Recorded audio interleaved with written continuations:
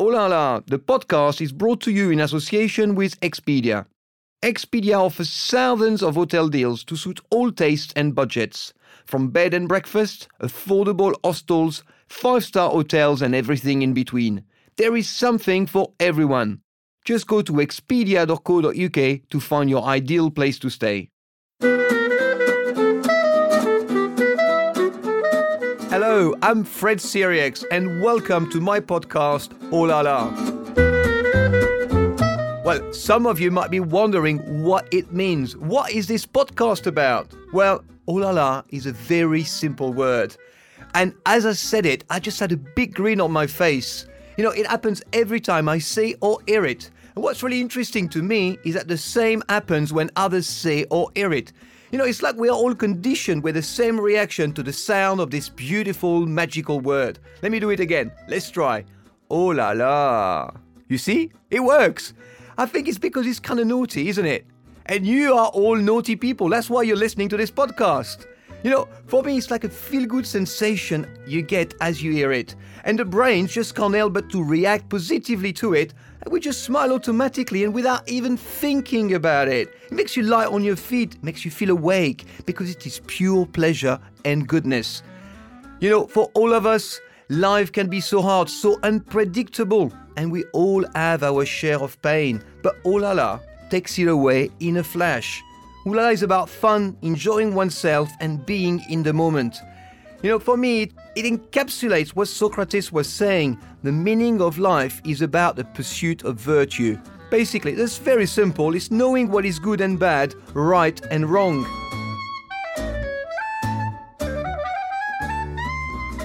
Oh La La brings about the best in people. And people are what makes life so exciting. Because without people, there is no life, there is no joy, there is no light.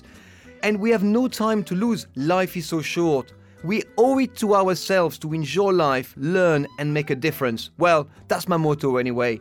So for me, meeting wonderful human beings, creating and sharing special bonds and to deeply connect with them, this is what it's about. Because in the end, what matters in our relationships with others is whether there is trust. And this is what I am seeking, a special encounter. Anyway, let me just do it again. One more time. Let's see how you feel about it. Listen to this. Are you ready? Oh la la. And I tell you what, I couldn't be more excited this morning because I am with my good friend Mark King, the lead singer and bass player for Level 42. How are you, Mark? Oh, it's fantastic. Ooh la la, Fred. Well, I tell you what, Mark, you are without a doubt the most ooh la la person I know. Well, when you say it, I've started firming up, man. So you're right. It's a magic thing. Are you? You don't need a blue pill when you say ooh la la, Fred. But surely you don't need a blue pill. I mean, you're in your prime. Mate, I'll tell you, I turned 60 last year and I feel better, fitter. I had a word with myself because I had let myself go a little bit sort of physically and... I haven't seen you this fit in years. You are looking incredible. What a shape. Well, that's kind of you to say, Fred. Compared to you, man, you're ripped. I'm ripped like a used condom. So it's compared to you, it's dreadful. But I do feel really good. And I had a little word with myself to say... You've got to look after yourself, Mark, because life is amazing. And I have a fantastic life, I have a fantastic wife and lovely children and stuff. And I want to make this go longer, But if you go by the 70 years and 10 things, I should be thinking that, well, I haven't got long left. So I owe it to myself and all the people I love. And I love so many people just to make sure I'm around to enrich your life. It's true that you do love so many people because every time I see you, every time you meet somebody, whether we're in the street or somebody that we know, you always have a kind word, you always have a smile, and it's just something that comes naturally. It's inside you. Well, I think it's something that you can do. I think it's something that anybody can do. Were you always like that, or? Well, I would like to think I was, it's up to you, isn't it? It's how you present yourself to the world, when you get up in the morning and how you go out. And people that are handing out leaflets in the streets, I feel so bad for them that people just go steaming by as if they don't even exist. So you don't have to take the leaflet. You can just say, I'm fine, thanks, man. And they go, yeah, cheers, mate.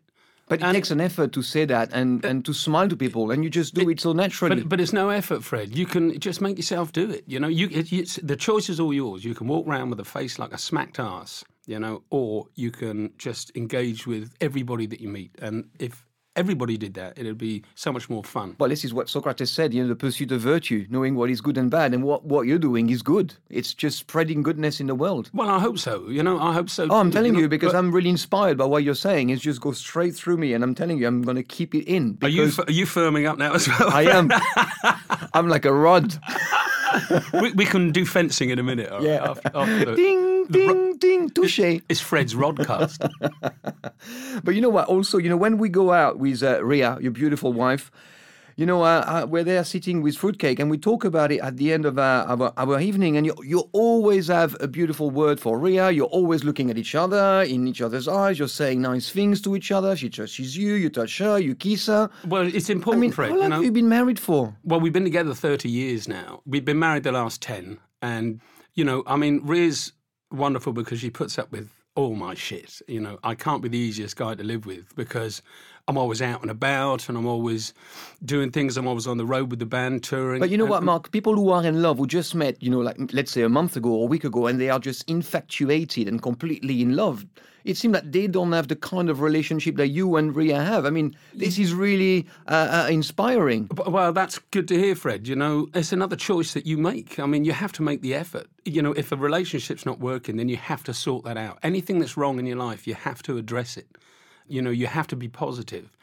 You can be positive or negative. But it seems like you are as good at your relationship with Ria as you are good at playing the bass with your magic thumb. Well, Ria loves my magic thumb. Does she? Yeah, man, I'm so fast. But, you see, it's funny because I don't want to sort of keep going back to sex, but sex is such a massive part of any relationship, and you have to have a good sexual relationship, and you have to fancy the person. I met this amazing maître d' in Positano when we were last there, and his name is Gianfranco. He runs a restaurant called Chez Black. It's his own restaurant. And we started to talk because we do the same job. And this guy is very, very good looking, a born host, incredible. And he said, I'm writing a book and it's about relationship. And what he said to me, he said, but relationships are based on three things. There is the brain, there is the heart, and there is the sex. Mm. And he went into that monologue about his book and about what he thought about it, and he kept coming back to that sex, which just like you're saying now. It's a fundamental, that I think that when you first meet somebody and, you actually, you have a sexual relationship and then that sort of turns into love, and what was lust then becomes love. And if you're sort of all on the same page with it, and if you're not, that's cool as well. So can you have an amazing relationship without sex? Can you have that closeness and that bond? Well, we have a closeness together, but obviously we don't. No, of course. But then you're very nice, but you're not my type. No, but then you don't cuddle up next to me on the sofa. That's true. In the evenings, Well, there's lots of kinds of love, Fred. That there are. No, but we're talking about that love with your partner, right? Yeah, your wife. Yeah, for sure. And it's something that if you're lucky in life, you get to meet a soulmate. And I'm really lucky, Fred. I've been lucky all my life, and to have met Ria when I met her so many years ago in Amsterdam, that I liked the free spirit in her. I liked the sort of the attitude that she had, and it was something that sort of inspired me and was quite sparky. So for me to have, a great sexual relationship still 30 years on. I'm 60 years old. Damn, if I want to make Ria laugh, I just get undressed and then she rolls around on the floor laughing. And, she had a mirror fitted above the bed, by the way, so because she likes watching herself laugh. And, oh, does she? Oh, that's nice. It's all good. I'm sorry, I'm starting to squirm a bit here, No, this is good. This is all good stuff. Tell me, for this podcast, I ask every guest to bring a quote. A philosophical quote. Did you bring one? Well, you've only just asked me that, so I'll have a think, and we'll get back to that in a minute. Yeah. But okay, no problem. There are so many amazing philosophical quotes. It's probably not one of my strong points. I tell you what, maybe I'm going to give you your quote, because I remember every conversation I've had with you, and one day you said to me, we were at Galvin Windows, and you said to me, mate, I want it all, and I want it now. Yeah, and it's stuck in my mind. Well, it's true, Fred. I do, and there's so much still to do, and there's still so much I would like to do, and it's all out there. The world is an amazing place, and which is one of the reasons I find the whole Brexit thing so depressing, is because we're shrinking. We're shrinking the ability that we all have to be global, and that's where we should be going. I was always inspired growing up, as were all the band members in Level 42, but by science fiction. Because science fiction is a release. It's a taking off of the blinkers, and you can buy into these fantastic ideas and the idea of getting out into space and going to other planets, And it always struck me early on that the world we're on, because we're always going on space travel, wouldn't it be great? There's the Death Star, and there are these enormous things that they always seem to create in Hollywood and in the books. But what is the world? What is Earth if it isn't this huge spaceship that's spinning around in space? We're on this massive spaceship right now. And I just love that idea. That's the thing you want to do. Some people, when they look up at the stars at night, say they feel insignificant because they think they don't matter because they're nothing compared to the cosmos. I have another take on that. It makes me feel massive because I feel part of it. And so I feel that it is galactic, it's cosmic. And what do you mean by you want it all? Well, I want to try everything. I want to have a go. You should try everything once, they say, Well, you're certainly trying on the Morachet. You're doing well on that one. Oh, yeah. You're well on that one. I love my wines. It's true, One of the lovely things about being in this business for so long is we have a thing called a rider that's part of the contract when you go and do a show. And the rider is what they supply for you in your dressing room when you get there. And it was something that I never really I used to have a kettle, tea bags, and skim milk, and that was kind of my rider. But I upgraded it, and I have a bottle of Montrachet now and a bottle of Gevrey Chambertin. Oh, lovely. And it's great. And so, this is pretty rock and roll. You really are a rock star. Well, is it what rock stars do? Have a bottle of Morachet in their dressing room, party with Madonna until the early hours in the morning? Is it what you do? That the one of the real ironic things about when we toured with Madonna, and it's not as if she was the chattiest woman in the world with us and stuff, but she was very good, and I found her really inspiring. When was this? When did you party with her? This was back in 1987. We toured, must have been about 3 months around the States. So you toured with her for 3 months? Yeah, we were opening for her, and I'd done this ridiculous thing of breaking my foot the day before the first show in Miami. So I had this half cast on my leg, which I couldn't stand. So after 3 weeks, I cut it off. But anyway, just sort of wind forward. About 2 months into the tour, we had a day off and we were out in the desert somewhere in Texas, or I believe. We had a day off, and so we threw a party for... What, in the desert? Yeah, in a Holiday Inn, in the desert. And we threw a party for her crew because they'd been so kind to us, and we had this party. And it just so happened that my nephew from New Zealand was in town. He was doing something, he was doing something in the States, studying over there. I said, "Hey, Andrew, come along. We're having a party tonight." So he came in, and we're kind of everybody's having a good time. And then Madonna showed up. And she really took a shine to him, so she ended up dancing with him all night. What, did she fancy him? Yeah, I think so. And he got a kiss, Or what, a French kiss or a kiss on the cheeks? No, it was just a really nice kiss. And Andrew, he was a tall, good-looking guy, Oh, there we go. Still is. So, yeah. And but is she party hard? Is she a rock star like you? Is she like the Morachet? Or? Well, I don't know what her drinking habits are, because I wasn't Montrachet back then myself. What were you doing? Black Towering?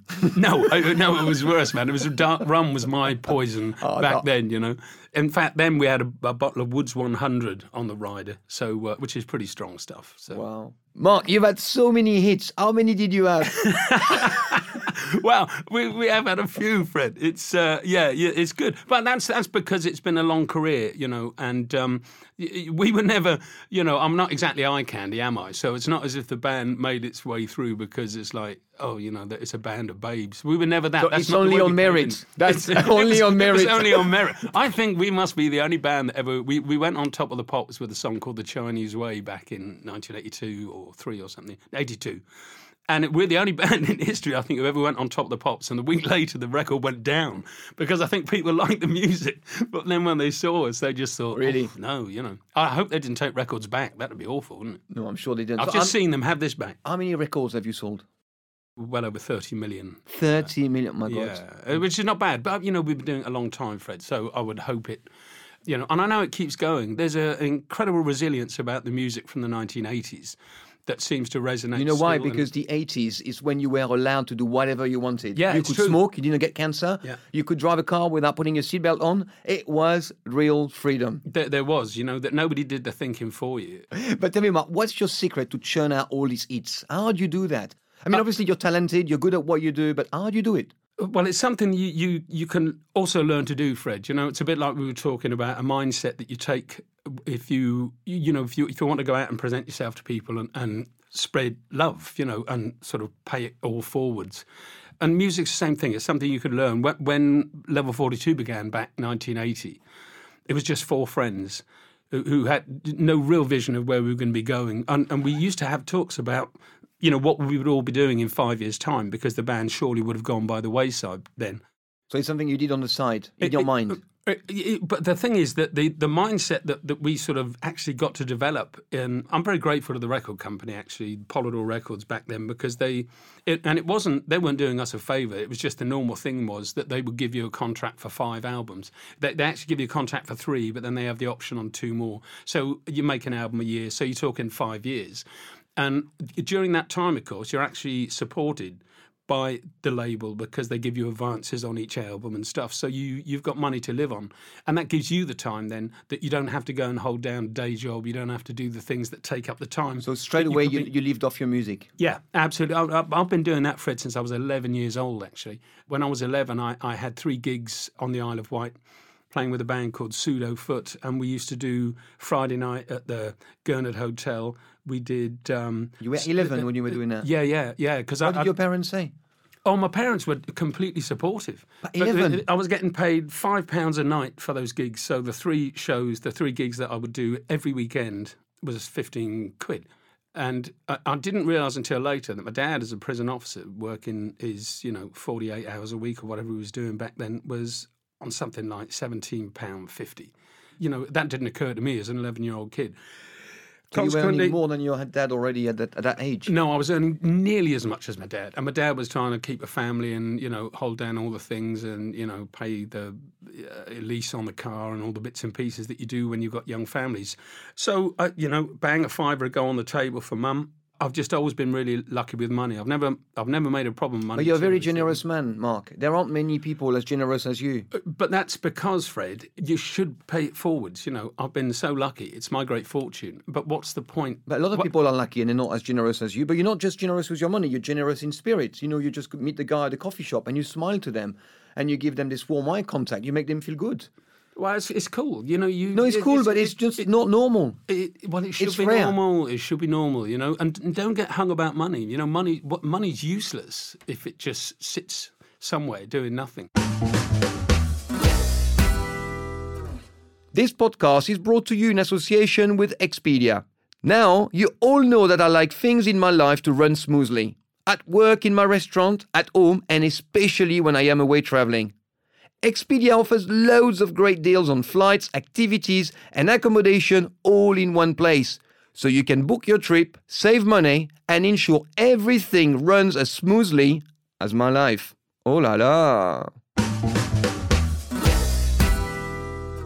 I heard that your thumb was insured for £3 million once upon a time. Yeah, do you want to squeeze it? Give it a wow, I love it. Isn't it nice? Eh? It's got a callus on it, isn't it? It's like I've got 3 big toes. So whose idea was that? Was it you or did the record company? No, the record company took it out because we just sort of signed a sizable deal, for the next few albums and stuff. And it was just really their way of making sure. Because I like... my home on the Isle of Wight, I come from a family of farmers. So for me, tractors and chainsaws and diggers and getting in the garden and greenhouses is just that's how I've grown up. And that makes people nervous when they think that, I'm always mindful, if I'm clumping something with a claw hammer, mind the thumb because it's bang, ow! And it would be a disaster. Well, it would be a disaster because then you'd have to cancel this. You couldn't get in the studio. You couldn't do this, that, and the other. But it's always been my thing. I remember when I first got my JD bass guitar back in 1980 with our first advance, and I bought this beautiful bass, and I so cherished it, and I would polish it every day. I just kept cleaning it, and I so looked after it. And yet, with all of this care and this love that I was giving this instrument, I'd turn around and go crack, I'd hit something and I'd make a big chip in the neck. and then the strap had suddenly come off, and it would go bang, and you get this big crack on the end of it. So after that, I've just thought... It's like when you buy a beautiful car and you scratch it, you know, Yes. you're like, oh, no. So the best thing is just don't buy into that side of things, you know. So I stopped polishing it, did this or the other, and then the bass took care of itself, you know. And I just feel about that way with getting out and working on the dig. You get the chainsaw out, you know, if you've got fallen timber and stuff, cut it up, you know, it's fine. Because if you try and mollycoddle yourself, you just miss out on so much. And also, it has a way of biting you right in the arse, because something bad will happen to you because you're trying to mollycoddle yourself, you know. You'll trip on the stairs and end up breaking your neck. So just get stuck in, you know. And you know your style on the bass, it's very unique. Slap. It's slap. Is it everybody does that, or are you the one who invented it? No, I'm not. The first guy I ever saw doing that was Stanley Clarke, who I sort of first saw about 1974, and he had a track called Lopsy Lou, and I didn't see him doing it, but I heard him doing it. And then sort of wind forward a few years, and I got to work in Macari's and a music shop in London. And you get these sort of visiting American musicians would come in, and they'd pick up a bass and sort of plug it in, and they'd sort of loosely slap the strings. And it turns out, and I've later found that they were actually copying a guy called Larry Graham, who was the bass player in Sly and the Family Stone. And, you know, one of those lovely things that as the years have passed and stuff, I've become really good friends with Larry, and he's been very generous and invited me. You know, I've done a couple of runs at the Jazz Cafe in London with him, and then we did this amazing show at the North Sea Jazz Festival in Den Haag in Holland, which came about because somebody saw us doing this thing at Jazz Cafe, and they got in touch with Neil and said, hey, you know, can Mark... One thing always leads to another. Always leads to another. That's it. Never say no. You know, so I was out and I was getting up, because Larry and I just used to do this bass off. Larry and Graham Central Station, that's his band, they do this amazing funk set. And then halfway through, Larry had just started sort of slapping. And then I just walk on and we just do this bass duel, you know. And it was so... I learned so much from Larry. Because slapping. I love that word. Yeah. Well, it's such slapping it. I get it. I get it. It's wonderfully percussive, and you know, and it's a great... If you're a vocalist too, which Larry is also, it's a wonderful accompaniment to yourself, because instead of just playing fingerstyle, which is nothing wrong with fingerstyle at all, but when you slap, you're playing the drums as well. And it was Larry that said the reason Larry developed that style is because when he used to play, you know, in church with his mother, they used to have, his mother would be on piano and sing, Larry would play bass, and there would be a drummer, and then one day the drummer didn't show up, so Larry had to try and up the game and supply the drum part as well. So that's how there's, so in, you know, instead of going boom, boom, boom, boom, when you slap it, you go dum chicka boom chicka doom chicka doom chicka boom chicka doom. That's the rhythm. And then suddenly the whole thing rolls along a bit better, you know. And then if you sing on top of that, you know, it's you kind of got this whole rhythmic section, and it makes people's foot tap, you know. You feel at home when you're on stage, don't you? I love it. You know, the instrument itself holds no mysteries, which is lovely. And, you know, I think part of the reason for that, Fred, is that that's not what I chose to do. I would have loved to be a drummer. When I was doing these gigs at 11 and all through my teens, I was drumming in bands. And that's you can what still drum? Yes. Drumming is something that never leaves you, you know. And it's any advice I would give to any musician beginning out, you know, is play some drums, you know, get yourself some drumsticks and get some sort of independence of the limbs, because the drumming thing is actually across your four limbs. You know, you have your bass drum, you have your hi-hat, and then you have your left and right hand. And you just, that kind of polyrhythmic thing, it develops a sense of time in you and improves your sense of time. And then you can just transpose that to whatever the instrument is that you really want to play. But I wanted to be a drummer. The shop in London didn't have any drums I was selling, so I just sort of transposed to bass. And when we started jamming with Level 42 in 1980, Phil Gould, my dear friend, an amazing drummer, he had a drum kit, which I actually didn't possess at the time. So I just said, so me and Boone Gould, his brother, who's an incredible guitarist, we used to swap, you know, Boone would play bass on a couple of things and then I'd play guitar, and then we'd swap that around because we were just jamming and just having fun. So I've never been that precious about it, because it's sort of in my heart of hearts, I'm always sort of waiting for the big break when I can get to play drums, you know. And one of my favourite songs of yours is Lessons in Love. How did this come about? Well, that was... We'd done a tour the year before we wrote Lessons in Love, or actually running up to it. And there was a song called A Physical Presence that we used to play. And as always, when you take something out live, tracks don't fade, and you're always looking at how to arrange the song and do something.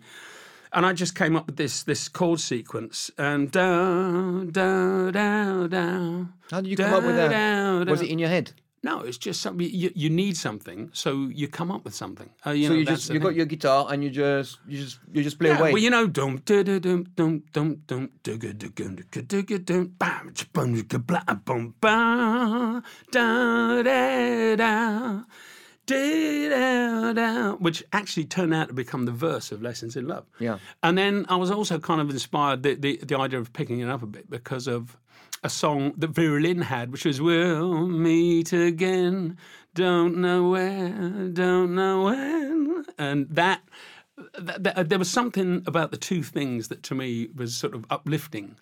So anyway, when we were looking for the songs, because the record company was saying, "Guys, we need a single to put out in Europe because Something About You was number 7 in the charts in America at that time."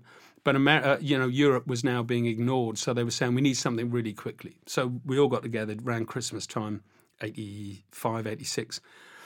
And I threw this thing out, and I said, look, I've been jamming around on I said, you remember the ending that we had for A Physical Presence? I said, look, this is what I got now. I said, I've got it here. I don't know where to go from that.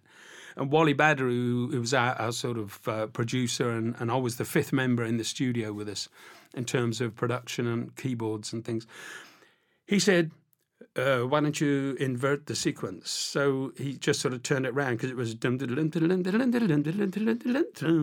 dum, and then he went ba da da, turned it round ba da da. So you just do the whole thing backwards, and it was like stroke of genius, And then Mike Lindnup said ba da da da da da. Came up with a melody. So you just bounce ideas off each other all the time, and when it goes, Fred, it goes really really fast, which is a beautiful thing, and you take an idea that you have and you run with it. I've just done a thing, and this is incredible because I don't know when this podcast is going to go out, but 3 weeks ago, my good friend Sean Keaveney from Six Music had taken his boys to Greece to watch Foo Fighters, an incredible rock band playing this amphitheatre in Greece, and he'd taken his boys, Arthur and Wilf, to go and see the band, and afterwards hopefully meet the band and have a picture with Dave Grohl and Taylor Hawkins. And for some bizarre reason, during the gig, that Dave and Taylor do this sort of little rap thing between each other, talking and saying, Taylor, if you could play with anybody, who would you play with? And for some reason, he just said, Mark effing King. I can say it, it's a podcast. I said, Mark fucking King, man. And he said, oh, dude, and all this, that, and the other. Anyway, Sean, because me and Sean are good mates, afterwards he said, you mentioned Mark when you were on stage. He said, I'm a friend. Taylor went, dude, can you hook us up? So Sean phoned me up and said, can I give him your email? I said, yeah, please do. Next day, I get an email from Taylor. Says, well, I can't do it because it's an email, isn't it? But he had his phone number on there, so I emailed him back, gave him my phone number. Bang, suddenly this text comes through. Then the phone rings. And he said, yeah, fuck it, dude, let's just talk. And then he just said, I'm making an album. Would love to duet with you. He said, I'm doing all these duets. Would you be on it? I said, yeah, sure. When are you doing this? And he said, I'm nearly finished. He said, but I've got a song that I really would like to do and I want you on it. He said, can I get my engineer to send you the stems? For the dear listener at home, the stems are sort of digital tracks that you can sort of just stick up in the Dropbox, and then I go and I download it. I put it into my system at home, into the computer, and I've got the multi-track, if you like, there, but sort of condensed, but all the bits that are relevant. And Taylor sent me the lyrics, and to cut a long story short, I'm on his record. And it was just incredible because I sang the part and I played some bass, and, I sent him an MP3 and said, is this what you had in mind? He said, dude, it's awesome. Just play a bit more bass at the end. So I stuck some more bass on it, and it's done and dusted. And I'm so looking forward to it too, because me and the girls are going to see them at Reading on the weekend, and we'll go back and I'll actually meet the guy for the first time. Because 3 weeks ago... And you haven't met him? Never met the guy. And you've done a record with him? And now I'm on his next album, his solo album. Brilliant. So what about the way you, the way you approach life? Is it the same way that you approach music? Well, I don't Your know. creativity and that passion, that enthusiasm, that drive. Fred, you're very kind, man. You know, I would hate people to think that I'm this really lovely guy, because I'm not. I'm certainly far from perfect. You know, sometimes the black dog comes along and you feel a bit down and stuff. But if you're lucky, and I've always been lucky, it always seems to come back to that to me, you know, you can dig in and pull yourself out of it and then crack on. And you just have to really reflect on the good things. That's the thing. It's always maintain a positive attitude. Back in 1974, when I'd seen Stanley Clarke and Return to Forever, I was more, because I was a drummer then, I was so in love with this drummer called Lenny White. So I wrote him a letter.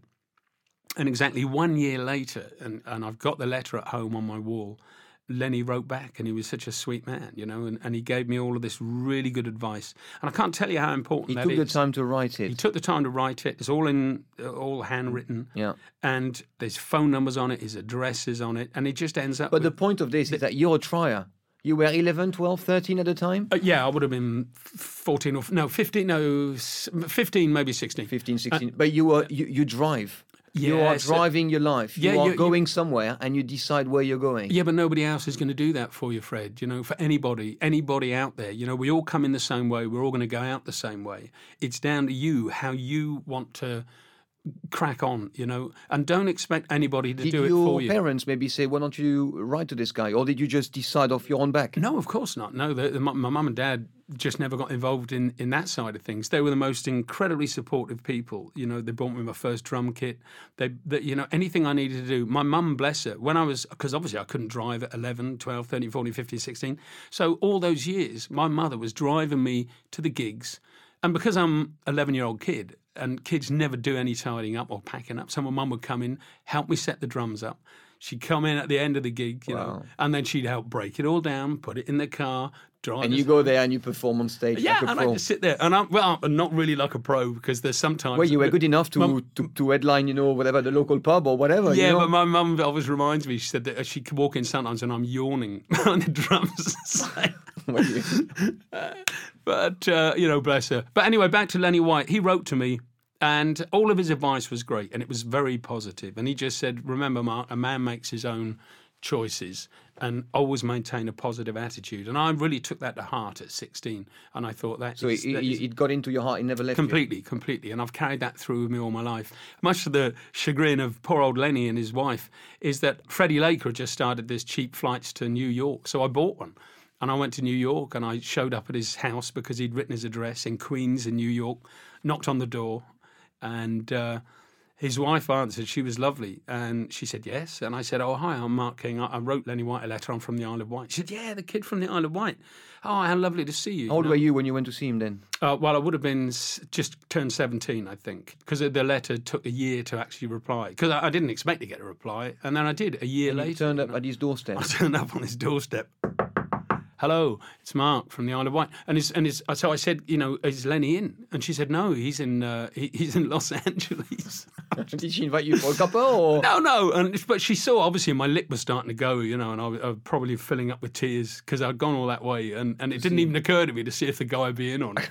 So he was the other side of America. But you're 17, you're a little boy. I know. You're not thinking. You know, but she said, well, look, Mark, she said, why don't you give me a contact number, because he's coming back the day before I had to fly home. She said, when are you going back? You know, I said, she said, well, look, Lenny gets back the day before. Give me a number, and when he gets home, he'll call you. And, you know, he did. So the last day that I was there in New York, I went back to his house, and he welcomed me in, and he had Donald Blackman, the guy who'd been producing this album called Tales of the Astral Pirates. They played me. I was the first person to hear this album. I'm getting goosebumps. He took me. This story. He took me to the basement, and he had his drums set up there, and I you know, and then in the corner there was this little orange. Did you play together? No, we didn't, because he said, "Oh, Mark," he said, "I'm sorry that the drums aren't all set up at the moment," because I really wanted to show him. You know, I don't know what I was thinking. This about is pretty going ooh la over la. there. This is ooh la la. It is ooh la la. Yeah, you know. Anyway, wind forward a few years, 1986, we'd just done this run at Wembley. So then you became who you are. You became Mark King, level 42. Yeah, you were always Mark King at the end of the day, because this is why you are where you are now. And I'd had no contact with Lenny, in the sort of preceding years because, I went back to England and all this, that, the other. He told me a great thing, though, because, he said, what are you doing here, Mark, in New York? And I said, well, I said, this is where it's happening, isn't it? He said, man, people have said this all my life. They always say, he said, if I'm in New York, they say, Lenny, it's happening in L.A. He said, if I go to L.A., they say, dude, it's happening in London. He said, if I go to London, they say, oh, it's happening in New York. So it's happening where you are? Exactly. And that's what Is it happening here right now? It is. I'm firming up again, Fred. I'm getting so ooh-la-la on this whole thing. So you make your own luck wherever you are? Yes, you do. And that's what Lenny said. Remember, Mark, a man makes his own chances. And you have to do that, And that's in any aspect of your life, It's how you want to present yourself to people, how you meet people, how you look them in the eye, how you smile, You also supported Freddie Mercury, the Queen. Yeah, we went round 1985. We had an amazing series of shows. We sort of started in Paris, I think, at the Forest National, and we went across, Belgium and Germany, and we did these lovely festivals. And that, once again, was just very inspiring, And since then, I've been lucky enough, unfortunately after Freddie passed away, but I've been lucky enough to play with Brian May and Roger Taylor. Is Brian May a good guitarist? He's an incredible guitarist. Brilliant. I mean, you were telling me, you're 60, Mark, and you're touring more than ever. You're doing more festivals than you've ever done. We've had a fantastic season this year. Was the Viagra. Is it? I'm here all week. No, it's... I just love doing it, Fred. Why wouldn't I love doing it? I get to hang out with my best friends because all the guys in the band, we're a 7-piece these days. They're all sweethearts. We like hanging out. Mike Lindup, I've known Mike 40 years now. And we never have a cross word. We lead separate lives outside of the band, but when we get together... But you're not really 60 then. You're probably ageless. You're probably 25 in your head. Well, in my head, that's exactly what I am, Fred. I am 25. And I probably shamefully... I don't act like a 6-year-old, but why would I want to? What is 60 anyway? It's just a solid number. My band's called Level 42. It's just a number. It's a bit of numerology. It's how you feel inside. It really is. And in my head, when my dad passed away 10 years ago, I remember him saying, Nipper, I was 23, still 23 years old in here, He said, not this, not like what you're seeing on the bed. And I just totally get it. I say, yeah, I know, Dad. I know how you feel, because I was 50 then. And, I completely understood it because I didn't feel 50 then. I don't know how you're supposed to feel, but I do know when I meet some people that come across as being old and they're probably... They stop believing 20 years. Or... Yeah, there's a light's going out inside them. And, and that's so sad because it's all gone then. What else is there? Man, get up. Do something. Do something. Enjoy yourself. Enjoy yourself. It's later than you think. Yeah, exactly. That's that for me. That's what it's about. It's about being good and enjoying yourself and just having fun. Yeah, and try not to hurt anybody along the way, and try and spread the love. Pay it all forward, and you'll be fine. You'll be fine. Well, Mark, listen, that was so inspiring. That was such a fun time with you. I mean, it always is. Thank you very much, Mark. Thank you for coming on the podcast. My pleasure. Have a great day. Thanks. Oh la la! The podcast was brought to you in association with Expedia. Expedia offers thousands of hotel deals to suit all tastes and budgets. Choose from bed and breakfast, affordable hostels, 5-star hotels, and everything in between. There is something for everyone.